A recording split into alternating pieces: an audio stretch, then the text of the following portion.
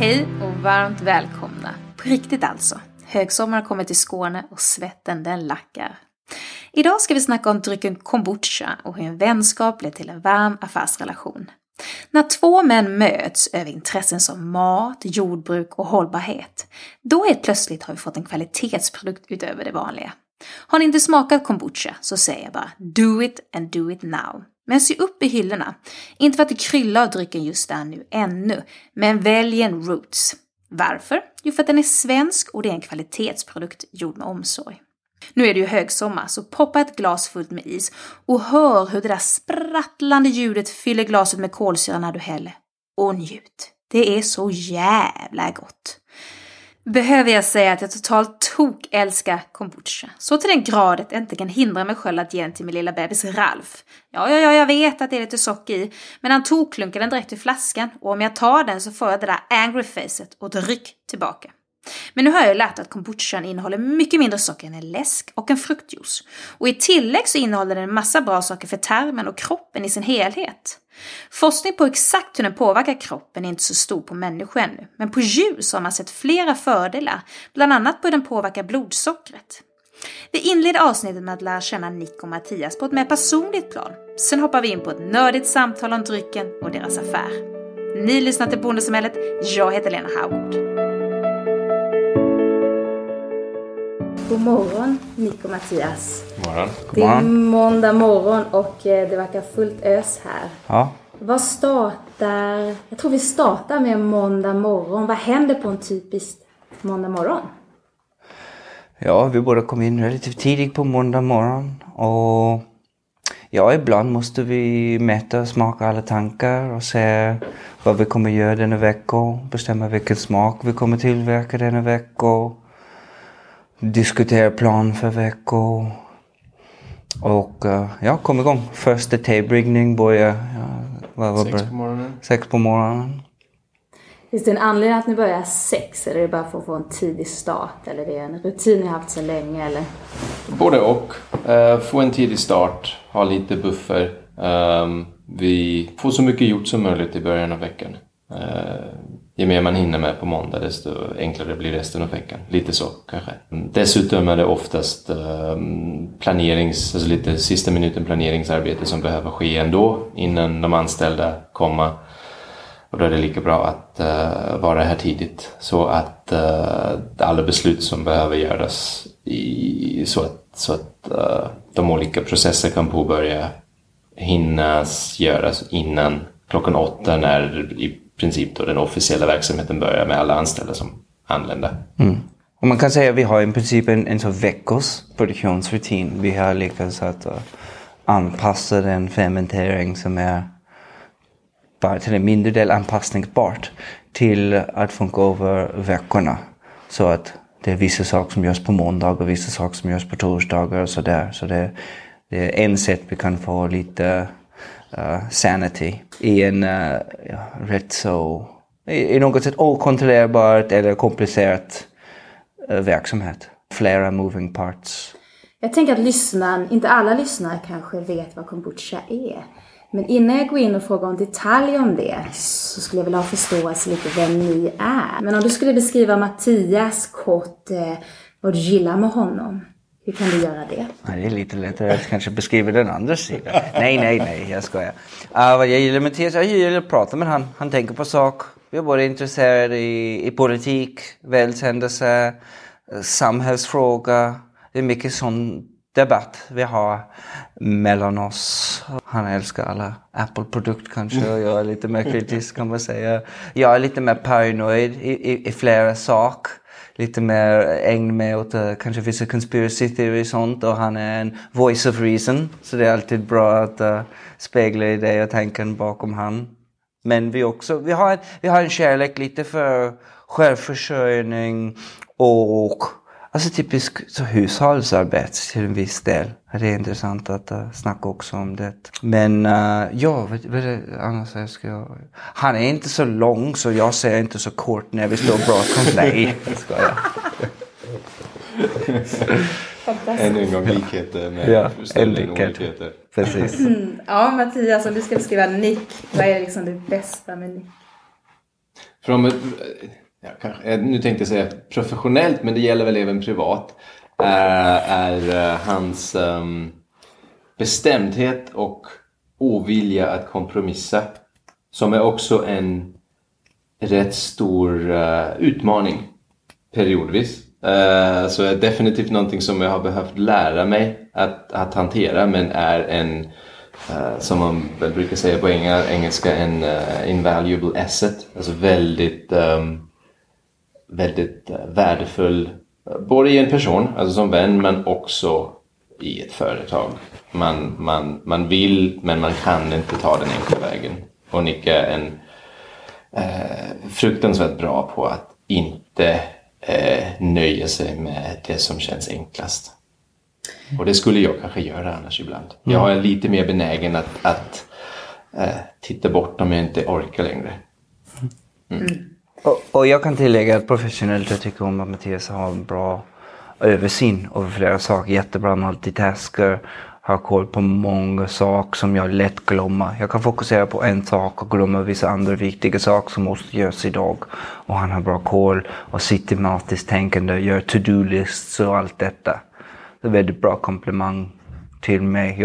Jag har många karaktäristik som kanske anses lite ADHD och han hjälper mig genom en vecka.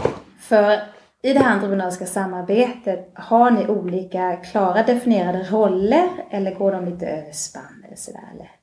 Ja, både och skulle jag säga. Ja, jag tror att i grund och botten är det nästan omöjligt att inte ha överlappande roller, för att vi måste kunna i stor utsträckning täcka för varandra. Och täcka för alla andra. Vi måste kunna vara sjuk ibland och gå på semester ibland. Inte så ofta som vi skulle kanske önska, men det går. Så Mattias, alltså jag skulle säga i något sätt att Mattias kan göra allt jag kan göra, och jag kan nästan göra allt han kan göra. Man kan säga att Mattias är mer ansvarig för business and finance och jag är lite mer ansvarig för produktion och själva kemi, mikrobiologi, smak av produkt. Men Mattias är väldigt bra att också ha koll på detta.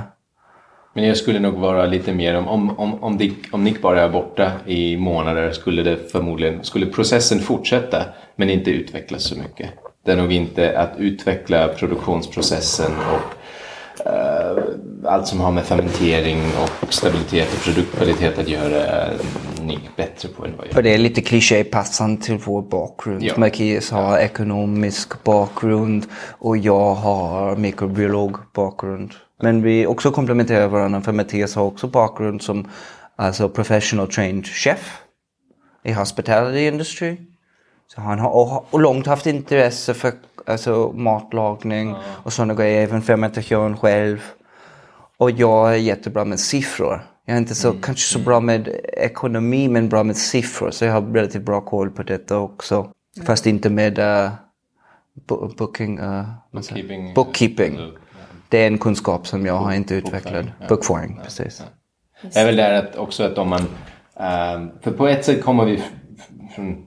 Nej, inte så olika bakgrund kanske, men ändå. Men där vi möts är intresset för mat, jordbruk och hållbarhet, skulle jag säga. Ja. Det har båda våra karriärväg och utbildningar stor förankring i. Jag tror vi båda har en stor intresse för self-reliance. Alltså självförsörjning, precis. Alltså fermentation som till exempel en matförvaringsteknik. Som en gammaldags teknik som vi vill behärska, master.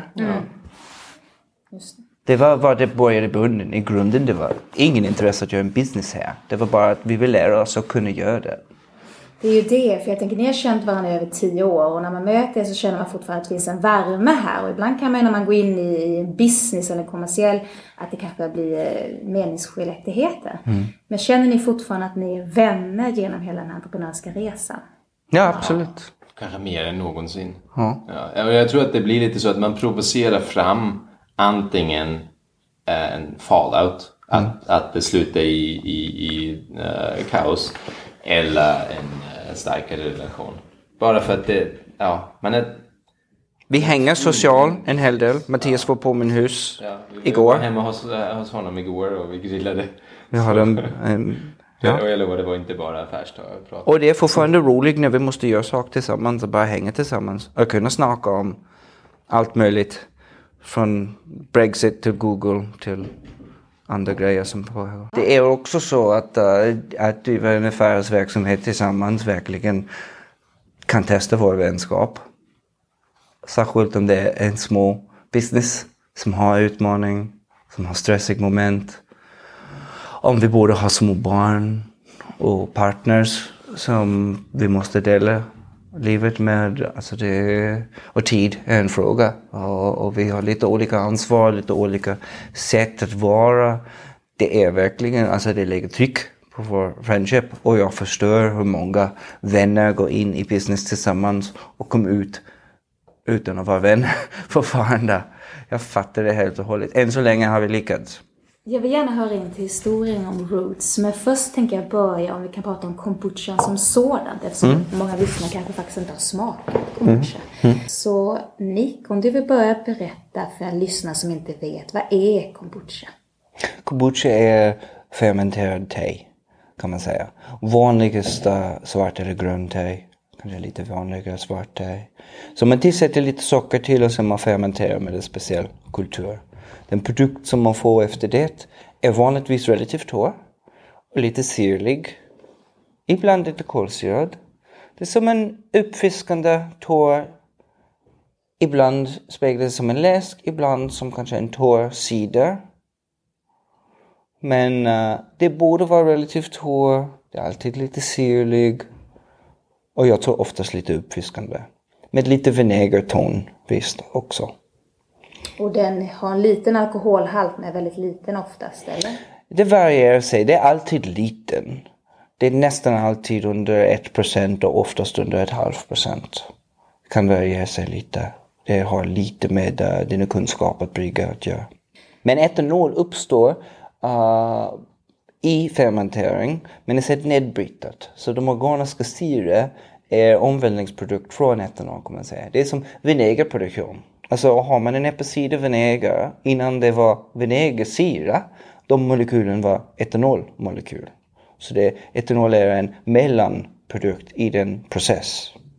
Är det samma sak om du fermenterar grönsaker i en burk? Nej, vanligtvis inte, för då är det inte samma mikroben som omvandlar. Då är det också oftast lactic acid och lactic syra, jag tror det kallas för mjölksyra på svenska, är inte necessarily, beroendevis, en biprodukt av den nedbrytning av etanol. Däremot är, jag tror, vinägersyra nästan alltid en produkt av den nedbrytning av etanol.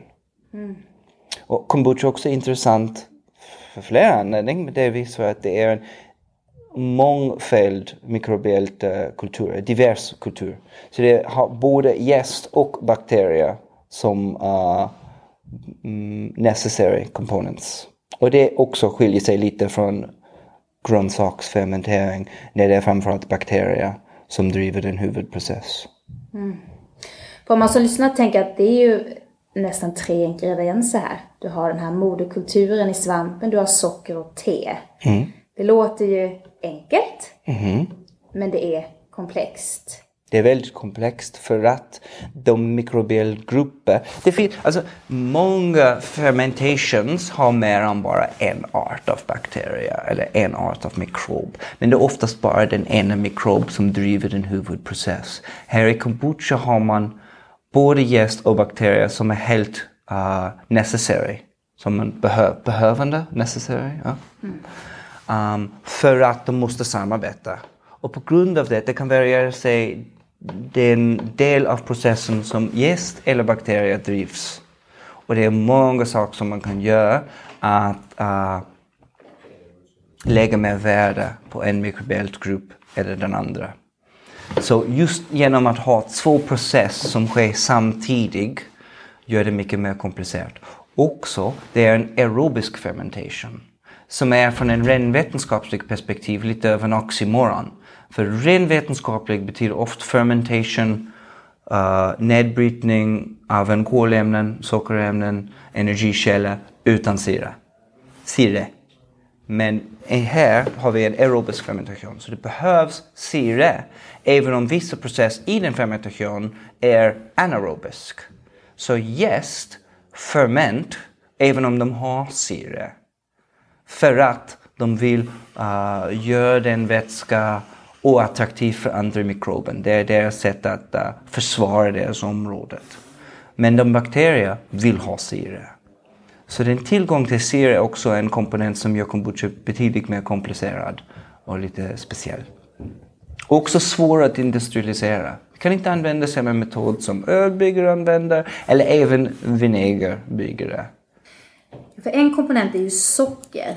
När den här bakterierna, när den här processen sker, hur mycket av sockret liksom försvinner då? För jag uppfattar inte kombucha som söt. Och jag ger den till och med till min nyfödda bebis här. Han klunkar liksom den i flaskan. Och normalt skulle jag aldrig göra någon socker. Så jag har lite så här hjärta och tänker, fan, det här borde jag inte göra. Ja. Han älskar liksom det här. Ja. Hur mycket socker är det i det här? Det kan variera sig väldigt mycket. Just vår kombucha har till exempel 2,5 gram socker på 100 milliliter. Som gör det så du har ungefär en femtedel, en sjättedel av vad lägger en läsk eller en fruktjuice. Eller mindre än en kvart. Fjärdedel i alla fall. Så det är väldigt låg i socker. Det finns lite socker kvar, men väldigt låg.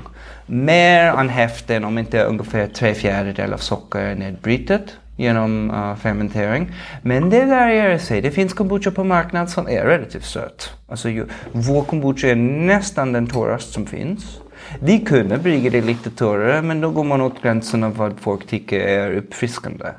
Det är en intressant relation mellan syre och sött. För till exempel Coca-Cola är mycket mer syrlig än vår kombucha. Men ingen upptäcker det. För det är så pass sött att den sötma täcks över den syrlighet. Förutom det är en intressant grej med kombucha att i djurstudier, det har inte funnits någon människostudie, men i djurstudier, när de har gjort det på möss, studerat hur kombucha påverkar deras blodsocker och jämfört vatten med te med kombucha. Kombucha faktiskt sänker blodsocker mer än te eller vatten. Och det verkar ha någonting med hur kombucha påverkar leverfunktion. För lever är väldigt viktig för blodsockerkontroll. Och vi märker att i djurstudier i alla fall märks att det verkar genom leverförstärkande funktion att ha blodsockerreglerande funktion. Så det är vissa diabetiker och vi får absolut inte rekommendera det. Så jag gör det inte. Men det är vissa diabetiker som rapporterar att de får lite bättre kontroll över deras blodsocker. Och det är förvånansvärt. För genom att dricka en vätska som har socker i det hjälper det att kontrollera blodsocker. Men så rapporterar folk och så visar sig i just studium. Så det är någonting med just vi tror, eller vetenskapliga studier påstår att det är den organiska syra sammansättning som i något sätt hjälper lever att kontrollera blodsocker. Men förutom det, vi först och främst säger att kombucha är en lågsockeralternativ till läsk. Och det är det. Och det är uppfriskande. Alltså det är förvånansvärt hur många barn tycker om det. Jag ofta ger det ut på marknader och sånt. Och det är ofta, alltså föräldrar tänker nej, min barn kommer inte tycka om det. Det är alldeles för syrligt. Men barn tycker ofta om lite torrare, lite mer syrliga smaker. Det är kul att se. Om man tittar på era råvaror så har ni valt ekologiska råvaror och ni har olika smaksätt där. Var kommer teet ifrån? Te kommer från Indien och det är ekologiskt. Socker kommer framförallt från Brasilien och det är också ekologiskt. Här går det nästan inte att få sockerbetssocker som är ekologiskt. Finns för små en marknad. Det verkar som det finns europeiska socker som är från sockerbetor men inte svenska. Förutom det, det är en enklare process att utvinna socker från sockerrör. Och det är många som påstår att smakprofilen är lite bättre av sockerrörsocker än sockerbetssocker. Det kanske blir många av dina lyssnare som reagerar negativt till denna påstående. Men det har jag hört från många experter. Jag kan inte säga att vi har direkt jämfört. Våra smaksättningar är framförallt ekologiskt. De enda som är inte ekologiska är de som vi går ut och plockar själv. Så vi tycker om att göra självplock och framförallt foraging of wild ingredients. Så långt visst att det inte i negativt sätt påverkar naturen. Men så de blir inte ekologiska, men de är alltid besprutade visst och inte gödslad med konstgödsel. Så de uppfyller vi, tror jag, den filosofi bakom ekologiskt, men de kan inte vara certifierade för de är vildvuxna. Mattias, du pratade lite när vi kom in, innan vi började här, om produktionen. Och att ni inte bara kan skala upp som ni vill, utan det är inte supply och demand som styr alltid, utan hur funkar det? Eftersom vi har en kontinuerlig process så våra fermenteringen pågår alltid. Och vi kan inte stoppa den bara så där. Vi har möjlighet att påverka den över en längre period, men vi kan inte från en vecka till en annan starta nya kulturer eller stänga av existerande kulturer. Vilket innebär att vi behöver ha en långtidsplanering och anpassa produktion över en lång period. Men från vecka till vecka är det väldigt lite variation i vad vi kan göra. Vi behöver jämna ut genom planering hur mycket vi producerar och hur mycket som efterfrågas. Eftersom de fermenteringstankar som vi har och som är igång, de har en väldigt aktiv kombucha-kultur i, och den processen fortlöper. Så med ölbryggning är det till exempel, för vi nämnde det när vi på vägen in i att jag jämförde det med ölbryggning, där det är mycket enklare att säga okej, nu är det högsäsong, nu är det fotbolls-VM, vi producerar dubbelt så mycket. Ja, men då lägger man bara dubbelt så mycket arbete i det och gör samma sak 2 gånger. Och det kan vi inte i vår nuvarande form. Så det är en skillnad. Det är bara för att ölbryggning är mer av en batchprocess. Där man påbörjar en batch, man genomför det, man slutför det och det är slut. Och det är ingenting kvar av den i princip. Och sen börjar man om från början, medan vi har en kultur som är igång hela tiden och som förnyas hela tiden. Mm. Ja, för när du beskriver, börjar ni med inte batchkultur, men börjar ni att brygga en ny, vad ska man säga, patch ändå varje vecka? Eller? Vi brygger te som näring, alltså som vi tillför. Men vi startar inte, alltså i ölbryggning skulle man då till exempel ta ut jäst ur antingen torrlager eller ur kylen, och därmed börjar man processen. Men innan det finns ingen bestämd tidpunkt om det är nu måndag, tisdag eller onsdag eller 2 veckor på onsdag när man tar ut den där jästen och därmed börjar processen. Så kan vi inte göra. Vi har inte vår kultur på något lager där den bara vilar och väntar på att bli aktiverad. Den är hela tiden igång. Och till din fråga om veckor, vi har många kulturer som pågår hela tiden, så det är en del av dem som vi behandlar eller tar från varje vecka.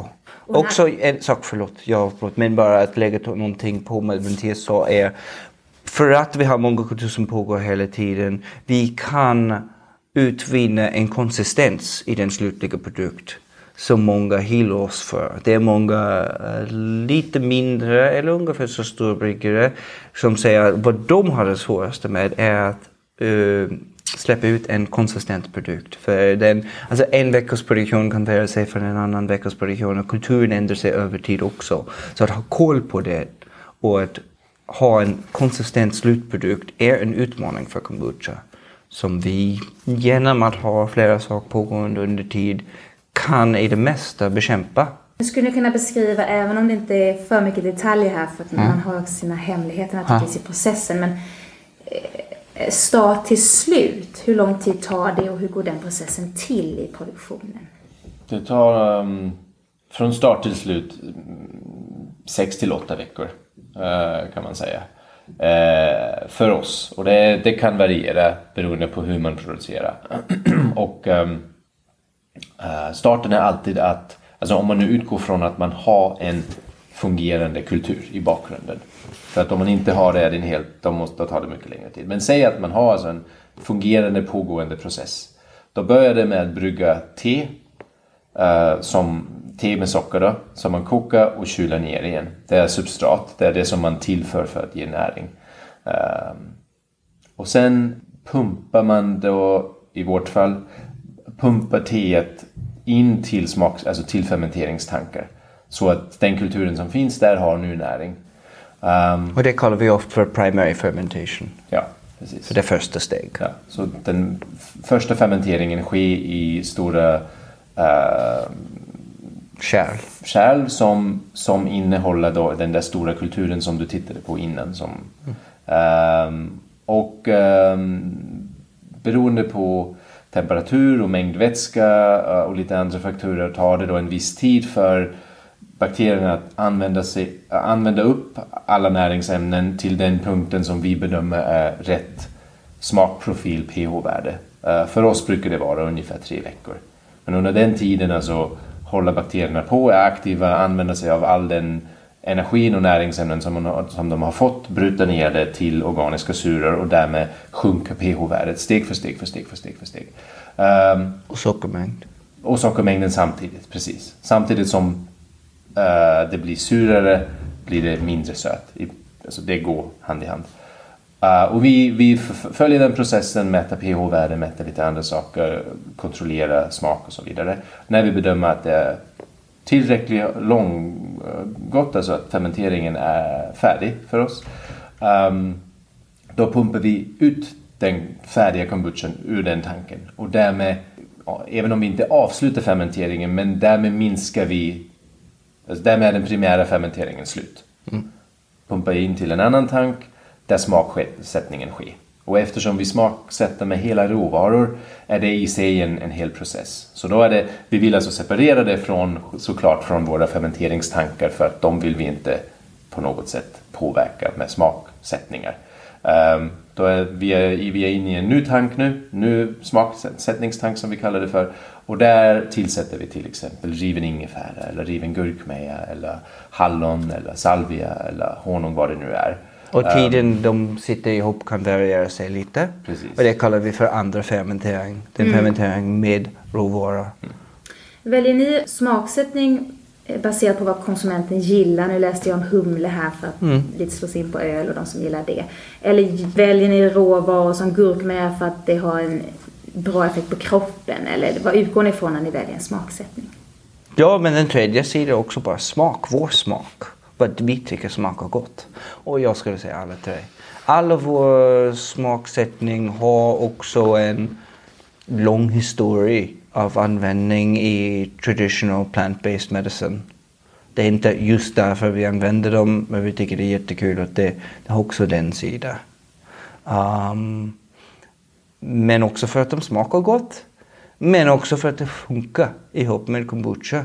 Vissa ingredienser är mer utmanande än andra att få ihop i ett bra sätt med kombucha. Och en hel del av vår kunskap har utvecklats genom att bara testa olika metoder att smaksätta med hel råvara. Det är en utmaning. Det skulle vara mycket lättare att ta bara 10 droppar av hallonkoncentrat eller något sånt lösning. Men ja, det var funka, att smaka gott. Och sen är det också nästan alltid en hälsosida av det. Jag har ätit gurkmeja för typ 10-15 år. Bara som en kosttillskott. För att undvika reumatism, som jag kanske kommer vara en bra kandidat för jag har skadat både knä genom sport. Men än så länge ingen reumatism. Men det måste smaka gott. Alltså gurkmeja pulver smakar inte så gott. Men det var jättekul att upptäcka att färsk gurkmeja råt, det smakar gott. Så då gick vi vidare med det. Ni hade älgört i en period. Ja. Var det något som ni hade ut och plockat själva? Eller? Ja visst, absolut. Det var en stor inspiration för det. Men vad var lite konstigt, jag var ju uppe i resten av Sverige en hel del en sommar. Och det var överallt. Det var så mycket som möjligt. Och sen när vi kom ner tillbaka till Skåne och var redan plockade, det var nästan ingen att hitta. Det är bara typ i nästan norra Skåne, kanske lite ut i östra Skåne. Men här runt den trakten man måste köra med 1,5 timme att hitta det. Men när vi var uppe i Värmland denna sommar, det var ingen växt som man såg mer av än just älgjort. Beskriva hur den ser ut för någon som ja, det är en vit blomma med en, man säger på engelska, förlåt jag har vetenskaplig bakgrund på engelska, pinnate leaf, så lång oblong leaflets och small white flowers som växer i klasar. Lite som fläder, men mer diffus vita blommor. Och vad är också jättekul med älggjort är att blommor och blad båda har en jättebra smak. Men de är helt annorlunda. Om man smakar någonting gjort av blommor eller smakar någonting gjort av blad, man märker inte det är samma växt. Det är olika smak, verkligen. Och den har visst också en lång tradition som användning i medicin. Men då var det också en utmaning, för då måste vi kolla upp, för det var från älgurt just att aspirin var utvinnad. Den ursprung av aspirin var älgurt. Sen kom en hel del från Salix, men den ursprungliga scientific genus name för älgurt var Aspira. Och det är därifrån aspirin kommer. Det är från en Bayer-kemist. Så då var det en risk, okej, men är det en risk här för folk som är kanske allergiska till aspirin? Så då måste jag gräva djup i vetenskapliga litteratur och se verkligen hur mycket av denna compound finns i denna växt. Och då var det även svårt, för det var inte lätt att säga, is this dry weight or wet weight? Är det från hela plant eller bara från blommor? Så jag måste e-mail vissa skribenterna för verkligen. Och då fick vi förstå att den mängd vi använder var absolut mindre än några procent av en babys aspirin. Så det var verkligen inte någonting som måste vara rädd för. Fast vi skriver på flaskor om du är allergisk mot aspira. Men även att kolla i det är väl så. Man vet aldrig vilken fråga kan uppstå genom att smaksätta med olika råvaror. Men det var kul att leka med det. Kul att se att det växte så bra överallt. Det var mycket lätt att plocka och smakade gott. Vilken av era smak är en bestseller? Vilken säljer ni mest av? Ingefära. Ja, utan tvekan ingefära. Ja. Och det säger jag nästan med lite sorg i rösten. Vilket inte är... Det är inget, jag tycker också att ingefära är en fantastisk god smak. Jag dricker den gärna och njuter alltid av den. Så jag förstår helt och hållet varför ingefära är vår bästsäljare. Det är kanske bara att den är... Det är ingen kreativitet. Nej, det är svårt att bli stolt för det. Det är en standardsmak. Det är alla kombucha-tillverkare har ingefära. De flesta i alla fall. Precis. Och det började vi med, och det är fortfarande toppsäljare. Vi kan inte göra någonting åt det. Nej. Vi har kanske inte riktigt, men på halvskoj, varje gång vi släpper en ny smak så är vår målsättning. Vi hoppas det kommer att bekämpa.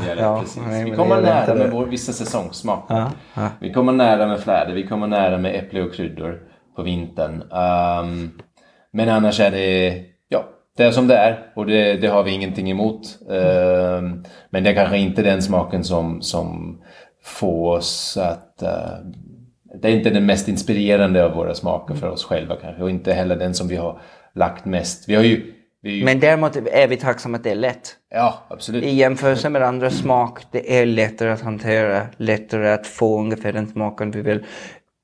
Med utom att styrka av ingefära smak, den bett, den sting, den börjar sig mycket mellan olika länders ingefära, mellan olika säsonger. Så vi måste kontinuerligt ändra recept.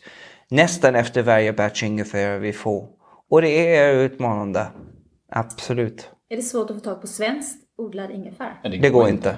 Jag har inte hittat. Jag har inte hört av det. Svensk ingefära. Aldrig hört talas om det. Aldrig fått erbjuden från någon.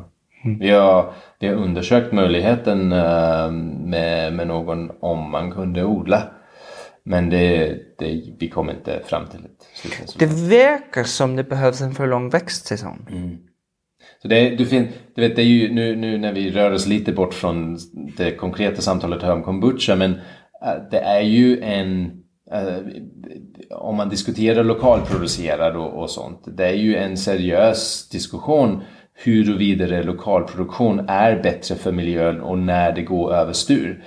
För att vissa om någonting måste komma från en växthus. Ja, precis. Om man måste värmas upp eller ha konstgjort ljus. Ja, precis. Då är det man kan ifrågasätta. Men vi skulle önska att det var svenska råvaror när det är möjligt. Och vi försöker nu att prata med odlare angående olika svenska råvaror. Nu gillar ni båda att odla själva. Ni funderar aldrig över att odla era smaksättare själva? Det är realistiskt, alltså halvrealistiskt. Kanske lång tid i framtid. Om vi var i något sätt så rik och vi hade tillräckligt pengar, det skulle vara jättekul att ha vår egen lite gård när vi odlar alla våra råvaror. Men det skulle vara väldigt svårt. Och också det vi kräver är en väldigt konsistent råvaror. Så det är också lite en utmaning med att gå med vissa lokal odlare. Vi måste ha någonting som är konsistent och som vi kan få tillgång till över en lite längre period. Vi har gjort special editions. Special editions är svårt för små mängder, för till exempel en etikett. Det går inte att trycka ut 100 etikett just nu, eller ett par 100 etikett. Det är svårt. Man måste förbereda etikett långt i förhand. I princip när vi testar en smak, om det är säsonalt, första år vi bara jobbar på att få recept rätt. Så att det både smakar gott, så att vi kan förstå att vi kan utvinna den smak vi vill från den ingrediens. Och framförallt med stabilitet i flaskan. Så även om det smakar jättegott nu, hur kommer det smaka efter 1 månad i flaskan, 2 månader i flaskan? Och det är en stor utmaning. Särskilt just för att det är en levande produkt. Det är inte pasteuriserad, det är inte mikrofiltrerad. Så sak som funkar jättebra i den absolut färska kombucha, i 2-3 veckor smaken kan försvinna. Det kan utveckla sämre smaken, eller det kan kolsyras för aktiv. Och de har utmaningar som vi kan bara testa genom ett par månaders testning. Så oftast när vi har en råvara som älgräs eller fredag eller äpple, år 1, vi säljer ingenting. Vi bara ser till att vi har recept rätt. År 2, då har vi recept rätt, då kan vi producera det. Men vi pratar nu med vissa lokalodlare i Skåne över vissa lite mer rare berries. Och förhoppningsvis de kommer ha dem för flera år. Så vi vill testa det och vi gör det nu. På tal om flaskan och åter till processen då. Efter andra fermenteringen, den har blivit smaksatt. Då fyller ni den så på flaskan. Ja, nu var jag inne i produktion här och då såg jag bara tankar. Hur sker den processen när ni fyller den på flaskan? Vi har viss utrustning som vi använder för flaskfyllning som vi rullar in. Ja, så den där öppet utrymme, det så där i mitten, det blir inte så öppet där på flaskfyllningsdag. När ni fyller den på flaskan, har den lite kolsyra i från tanken? Nej. Lite, visst. Ja, lite. Alltså, men marginellt. Och när man smakar det finns kolsyran kommer. Nej, det är inte därifrån, men man smakar lite kolsyra kvar. Ja. Men det är ingen tryck på det, så det är bara lite resterande kolsyra. Så den kolsyran som du relaterar till från när du öppnar en flaska och dricker den byggs upp i flaskan efter man sätter på kapsyl. Och hur lång tid tar det? Det varierar sig. Precis, det är väldigt beroende på smaksättningen. Det är också en det är jätteintressant och det är en jättestor utmaning i samband med att vi använder riktiga råvaror. För att de faktiskt påverkar fermenteringsprocessen. Vi har allt från en vecka till 3 månader. Ja. Och vad det är intressant är naturell ligger där ungefär i mitten. Ja. Så det är vissa ingredienser som gör det snabbare och vissa ingredienser som gör det långsammare. Spännande. Och det kan dessutom, det kan till och med påverkas inte bara av vilken ingrediens det är, men också hur ingrediensen har behandlats. Ett färskt blad jämfört med ett torkat blad kan ha olika effekter. Till exempel för att vårt mest extrema och blommor. Ja, precis. Vårt mest extrema exempel var citronverbena. Som vi gjorde i samband med en lokal odlare. Där vi fick färska växter. Och de gjorde att kolsyringsprocessen var otroligt långsam. Aldrig sett någonting liknande. Alltså helt sanslöst långsam. Men vi lärde oss att hantera det, men ändå aldrig sett någonting liknande. Och folk älskade den smak och på sådana om det är kolsyrat, men det tog jättelång tid. Precis. Men bara med färska bladen. Vi testade också med torkade blad, inte samma sak. Som tyvärr inte smakade så gott heller. Nej, precis. Och det är ofta så. Det är ofta så att alltså vissa ämnen hålls kvar i en torkad produkt och vissa ämnen inte alls. Som till exempel gurkmeja. Tar man torkade gurkmeja rått, det har inte alls samma smak som färsk gurkmeja rått. När ni har tappat det på flaskan, känner ni säkra med att direkt labla den och skicka ut den till kund, eller står den hos er ett litet tag? Men först vi måste se till att det kolsyras rätt. Och vi smakade under hela perioden. Vi hickar ingenting ut som inte smakade flera gånger och ser till att denna batch är gott. De alltid blir gott, det kan ta varierande tid, men för att det är en levande produkt och för att det varierar sig lite sats på sats, även om vi skulle skicka det, vi vill veta hur den smakar. Alltså det är en kontinuerlig process för oss, även om vi har gjort det många gånger. Vi kontinuerligt förbättrar. och lära för process. Det är också viktigt för spårbarhet. Alltså vi måste följa varje enstaka ingrediens från när vi får det in till kunden. Och en del av det är också att smaka den slutprodukt innan det går ut till kunden. Om jag går ner på Malmö saluhall och hugger en flaska där som precis har landat i hyllan, hur länge kan jag ha den hemma? I kylskåp? Den i en evighet. Ja. Även om vi har bäst före datum flaskor för att det måste man ha. Också för att det ger en viss säkerhet för oss som producent. Men egentligen är det bäst före datum säger inte mycket om hur hållbar den här produkten är. Om den är välkyld är det är ingen risk att den blir dålig. Det är ingen risk. Den är väldigt välbevarad. Det är lite som att säga hur lång tid håller surkål? Om du har en burk surkål i kylen håller den en evighet. Det har en bäst före datum. Ja. Men du kan också äta det 5 år senare. Och det är också som med kombucha. Risken är med kombucha att det ändrar sig lite över tid. Både i kyl och i rumstemperatur. Mycket snabbare på rumstemperatur. Men i kyl ändå. Det blir över tid lite torrare. Kanske lite mer kolsyrat. Med vissa smak, om du vet jättelång, när du öppnar det kanske blir lite fontän. Så det byggs upp kolsyrning över längre tid. Men det blir aldrig farligt i något sätt. Alltså det är speciellt sätt med levande fermenterad produkt. Alltså fermentering är en sätt att konservera mat. Kombucha är också syrligt. Kombucha ligger under syranivå som man anses är riskzon för de flesta bakterier som vi är rädd för. Däremot kan vissa svampar växa men inte i den miljö som kombucha är. Vi har, bara för att testa, haft några, till exempel ingefärflask ut på rumstemperatur för mer än ett år. Ovanför en kyl till och med, så det är typ nästan 30 grader oftast. Och de var gott. De var gott efter år och ett halv. De var lite torra, men de var gott. Och de bubblade inte ens över. Så vi säger alltid att det är bäst för ett datum, det är för att säkra kvalitet, men inte för att säkra säkerhet. Jag tror många som dricker den ibland får den här lilla svampkulturen i flaskan då, som man kanske tycker att, vad är det här? Det är inte en svamp.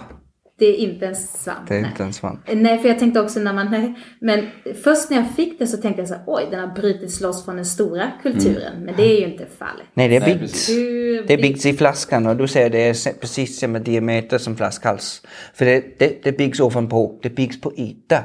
För det finns lite syre där ovanpå vätska i flaskan, så byggs en liten kultur. Den kultur uppstår mest av cellulos. Och det är intressant i sig, för det är mikrobiell cellulose. Och mikrobiell cellulose är någonting väldigt speciellt. Cellulose i sig, eller cellulosa säger man, det är det mest vanliga växtbaserade material i jordklotet.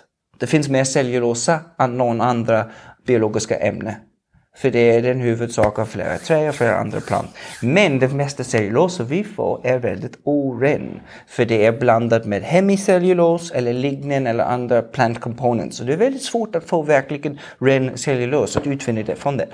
Däremot är mikrobiell cellulose helt ren. Och mikrobiell cellulose, det verkar som det är någonting som vi förstår. Men det är så huge area om forskning, cellulose. För det har jätteintressanta egenskaper när det är ren. Så folk använder det nu i många sätt för att hjälpa burn victims. Och även internmedicin att stödja vissa organ. Så det är väldigt bra material att använda i medicin. De vill också använda det för många nya electronic techniques. En stor del hoppas för att vi kan göra till exempel tidningar där man kan ändra text på. Så digital tidning, alltså mycket tunflexibel skärmar kan göras av cellulose. För det har väldigt intressant electrochemical properties också. Så det är en hel del intressant från en material science perspektiv i just denna mikrobiell cellulose. Så när man läser om de huvudbakterier som är huvudansvarig för kombucha-produktion. Det finns en hel del forskning från bara material science perspektiv. Men deras största utmaning, och det är mycket pengar bakom det, men deras största utmaning och varför det inte kommit längre är att de kan inte hetsa upp processen. De har prövat att göra så den cellulos växten går mycket snabbare, men de kan inte det. Och det är också någonting som vi märker i kombucha. Alltså, vi har också prövat sättet att göra samma produkt lite snabbare genom olika metoder, men det påverkas negativt och ofta funkar inte. it's a slow growth process. Även om det växer när det gör det hemma, det växer snabbt. Men från en industrialiseringsperspektiv, det är långsamt. Och det är inte så lätt att göra det snabbare. Just för att det är beroende på flera mikrobiella processer och beroende på syre. Men för att slutföra din fråga också. Den där lilla... Förlåt. Det är väldigt intressant som alltid. Den där lilla kulturen som man har i flaskan uppstår på grund av kolsyrningen. Så samtidigt som... Vad menar du det? Uppstår på grund av kolsyrning? Nej, alltså på grund av att vi har flaskorna ute efter vi har satt på kapsyl. Så samtidigt som vi kolsyrar hinner även bakterierna bygga upp den där ja, om vi satte dem direkt in i kyl, det ska förmodligen inte byggas så snabbt, men så småningom kanske en pittihinna skulle byggas upp lite kolsyra. Ja, kanske en pittihinna skulle byggas upp. Ja, men det stämmer. För att vi flask condition. Ja. Men det är ingenting som hamnar i flaskan från innan. Allt det där är bortfiltrerat. Det byggs upp på nytt i flaskan. Eftersom det är opastöriserat. Finns det någon gräns av hur stor den svampen skulle kunna bli om den stod i flaskan i 2-3 år? Är det syret som gör att den till slut... Ja, jag tror det.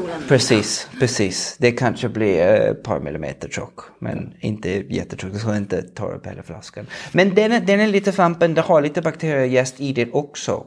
Men folk gör misstag att de tänker att den är en bra sätt att starta en ny kultur. Och egentligen just vätska i en flaska skulle ha mycket mer bakteriejäst än en pytteliten svamp. Den svamp är inte nödvändig för att starta en ny kultur. Man behöver ingen hårt mass. För att starta en ny kultur. Vätska är mer viktig. För 2 anledningar. 1. Vätska har bakteriejäst.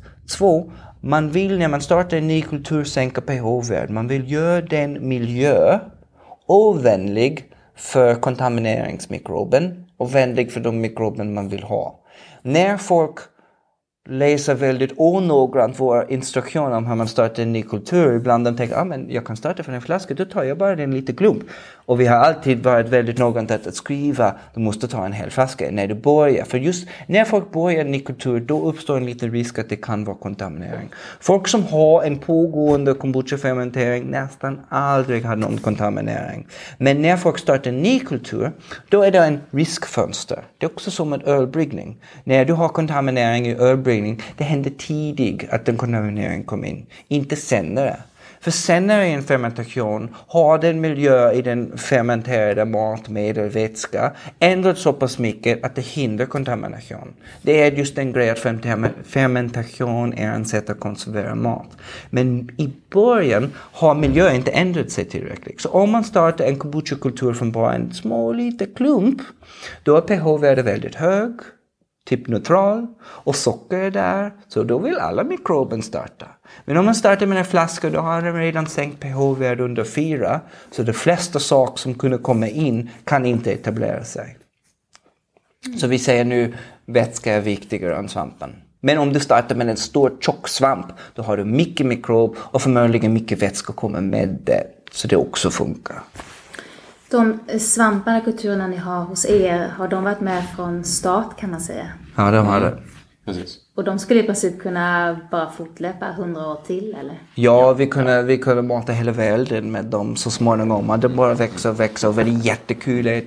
Det är folk i Laos, i Japan, i Italien, i Polen, i USA, i Spanien, överallt i Sverige, Finland, Norge, som har kombucha som är släkt av vår svamp. Som de har fått det från våran. Alltså att spåra, för att alla kombucha-kulturer varierar sig säkert. Även våra nu att de har spritts ut, de har säkert ändrat sig.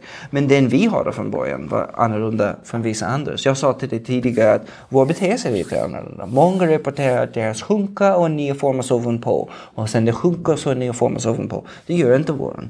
Jag också tycker mycket om vår smakprofil när jag jämför det med andra kombucha-kulturer. Så de varierar sig. Så och det är en väldigt komplex mikrobiellt samhälle. Vi har sekvenserat, vi vet alla bakterier och jäst som är i våran. Och det också säkert varierar sig. Så det skulle vara jättekul att se över hela världen hur den samhälle varierar sig. Mellan olika länder, mellan olika teknik, mellan olika personer. Men alltså bara så att det inte blir missförstånd här. Även om du säger att har den varit med från början och kan den vara med om 100 år, så är det ju det känns som att det är samma, men det är ju ingenting av cellerna i det är ju samma. Allt har ju bytts ut mer eller mindre. Ja, precis. Alltså eftersom det är inte en organism, det är inte ett djur som lever där. Det är många celler. Och de dör och föds hela tiden. Så allt är ju utbytt. Ja. Nästan lite som att, du vet, det finns det där argumentet att alla celler i din kropp byts ut var 7:e år eller någonting sånt. Nu vet jag inte om det verkligen är exakt vart 7:e år. Men det är ännu mer så i en kombucha-kultur. Det är som en surdeg, kan man säga. Det är ingenting av det kvar. Har man en surdeg för 5 år, det är förmodligen inte en molekyl som är kvar från 5 år sedan. Ja, men det är samma kultur. Ja. Kommer ni ihåg var ni fick er första kultur från? När det började? Ja, alltså vi köpte det genom ett företag. Men vi har också prövat från kulturen som vi fick från andra. Och det är möjligt att den kultur vi har idag är någon blandning av de två. Och vi tror en del av ursprung kommer från Finland, kan man säga. Och det är intressant bara för att kombucha var jättestor i medeltid upp till 2000-talet i Ryssland. Så jag skulle gissa att du har en del russisk ursprung. Och för att knyta an till det då, så jag tänker att lyssnaren hör ju att ni har någon typ av härlig accent. Och jag tänker både på accenten men också på roots, hur ni har fått namnet. Så jag tänker om någon av er vill berätta lite om hur det började. Hur började Roots kombucha och varför heter det Roots? Det började med att jag som är österrikare och Nick som är amerikan kom till Uppsala 2006 var det för min del som utbytesstudent. Nick var doktorand, jag var masterstudent i Uppsala och vi hamnade i samma kretsar och umgicks lite. Men inte så mycket i Uppsala. Vi hade väldigt många gemensamma vänner men vi var inte där så mycket samtidigt. Men det var så vår kontakt skapades. Och sen några år senare hamnade vi båda två i södra Sverige vid Lunds universitet. Och började bo tillsammans i ett kollektiv. Och hade då fermentering som en hobby. Det var så vi umgicks, inte bara men mycket.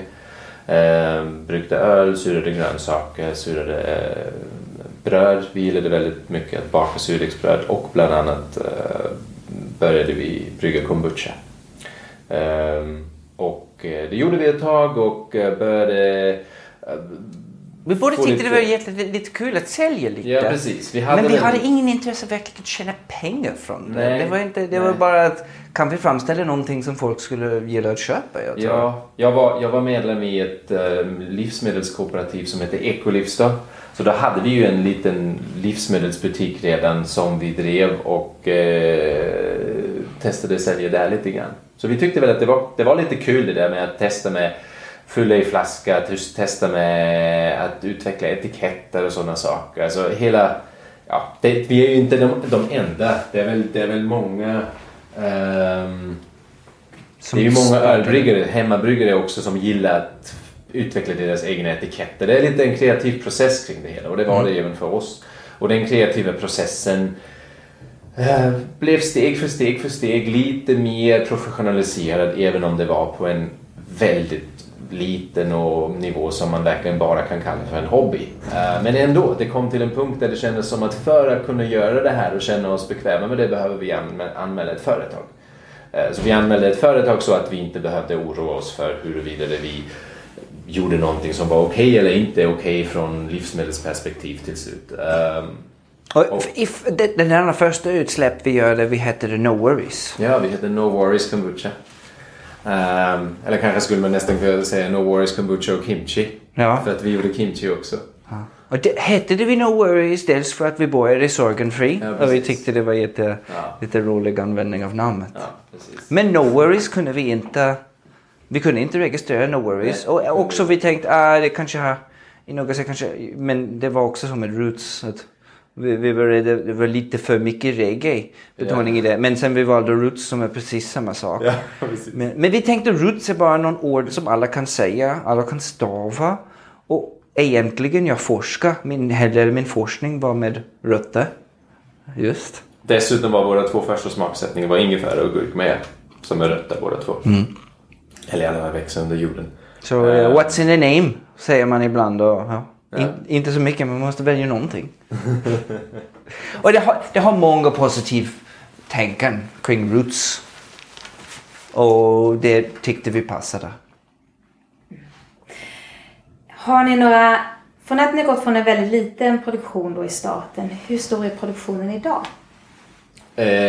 Antal liter kan vi prata om 2 500 som max kapacitet. Det är ju som vi nämnde innan, det varierar lite, eller det varierar inte så mycket, men det kan variera från vecka till vecka hur mycket vi fyller i slutändan till exempel. Men 2 500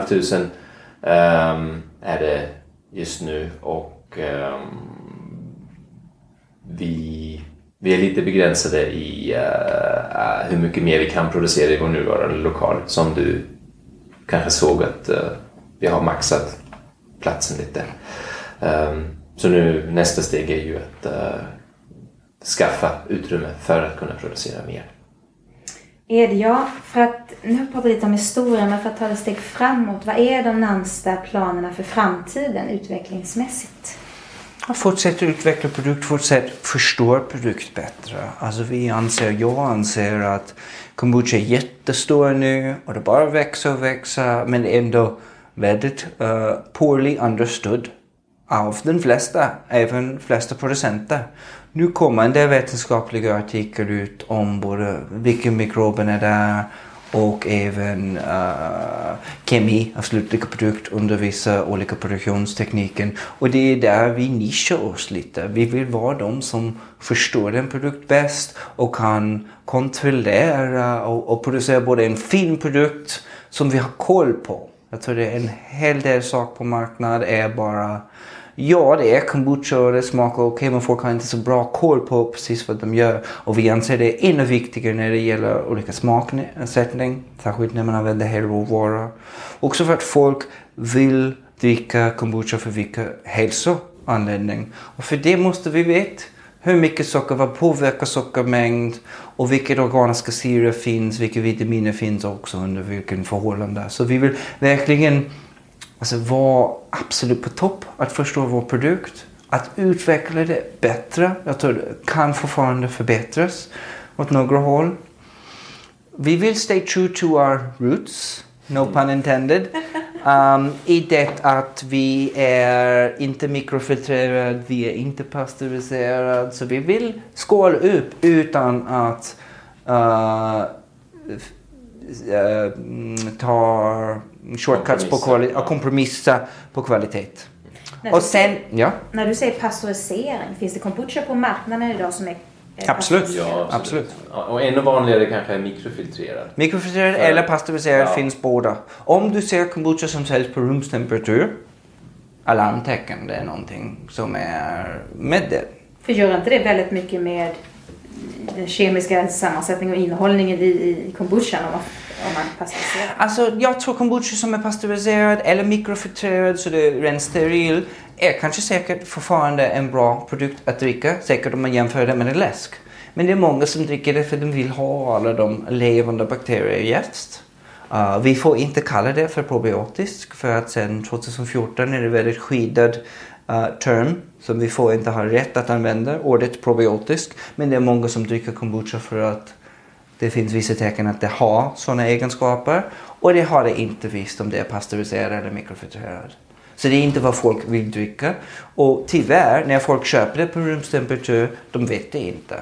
Eller det är även vissa märken som kanske säljs på kyl men lagras på rumstemperatur. För de har tagit en shortcut. Och det är även vissa av de största svenska märken som gör det. Och det är lite svårt också för de som säljer det hos ICA har ingen koll på det. De vet inte verkligen så mycket om kombucha.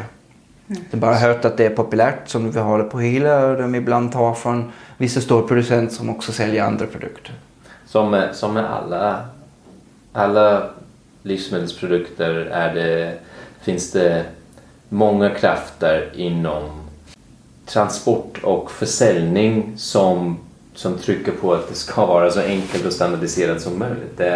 Det finns många anledningar varför man inte vill syssla med en produkt som behöver vara kyld och som har variation och som är levande och därmed lite riskabelt att hantera i kvalitetssynpunkt. Det finns många anledningar varför man inte vill göra det som vi gör.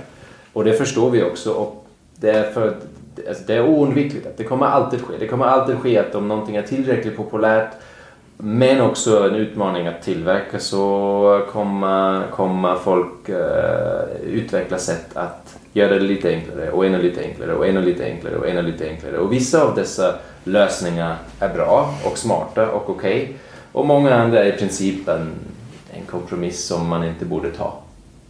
Och det finns ju i alla livsmedel. Alltså, kombucha är en ny produkt och därför har man inte så mycket kunskap. Men det finns ju inom öl finns det en väldigt variation mellan riktigt bra öl och vatten med lite smak. Alltså, det kommer även bli mer och tydligare inom kombucha. Att det finns, kombucha räcker inte längre då att beskriva bredden i produkten. För det kommer finnas allt från en läsk som någon tycker kan man kalla för kombucha för att den har lite mer syra i. Och en hantverksprodukt som i grund och botten har ingenting med varandra att göra. Det finns redan nu, jag vet inte om det är i Sverige, men på den europeiska marknaden finns det någonting som kallas för kombucha men som är bara ett koncentrat blandat med socker och vatten och kolsyra och smaksättningsämnen. Man kan ju bara ta en sött teprodukt och tillsätta något mängd kombucha. Ja, eller till och med något mängd organisk syra. Ja. För det är ju inte skyddat på något sätt. Ja. Du kan inte, och det är ju en skillnad. För öl har funnits så länge att många länder har utvecklat lagstiftning kring vad som får kallas för öl. Det finns inte i kombucha-världen. Det finns jag tror inte att det finns någon begränsning vad man kan kalla för kombucha. Och de försöker hantera det i USA just nu. Det är en stor fråga. Det är en större marknad om de vill hitta någon definition. Men det här är som vanligt, det är så otroligt komplext för konsumenten. Vad ska man ta från hyllan? Och det gäller ju all mat som finns på de här hyllorna. Och det finns ingen enkel lösning för det. För att jag förstår att konsumenten inte orkar sätta i sig allt. Alltså, man kan inte vara expert på alla hundratals produkter man köper varje vecka. Och samtidigt är det väldigt svårt för producenter att försöka informera tillräckligt mycket. Och inte sällan är den som säljer en produkt som är lite mer av en kompromiss, lite mindre kvalitetsfokuserad, också en stor producent som har pengar för att nå ut med ett budskap. Och då är det de som skriker högst. Ja, men budskap och pris kan jag tänka mig också. Jag önskar att återförsäljare tog lite mer intresse på just detta. För jag tror de borde vara gatekeepers. Vad det är kvalitetsprodukter, vad det är produkten deras kund faktiskt vill ha. Men de är ofta mer intresserade i vad det är lättast. Och då på det sättet, där är ju specialbutiker oftast, de har det svåra, men de har en viktig roll där för att där är det vanligare att det finns väldigt drivna personer som kan deras produkter, som kan producenter, som lägger vikt på. Men ännu en gång, de fokuserar, alltså det tar tid och de har oftast inte samma kapacitet som en ICA. Och de har ofta dyrare till det. Ja. Av god anledning. Ja. Men Mattias och Nick, tusen tack för att ni tog er tid. Jag ska avsluta med här nu, tänker jag, för att ni har en hektisk dag. Och Mattias, jag vet att du i ögonen vill lite löpa vidare för att ni har massor att göra. Tack för att ni tog er tid. Ja, tack Lena, det var roligt.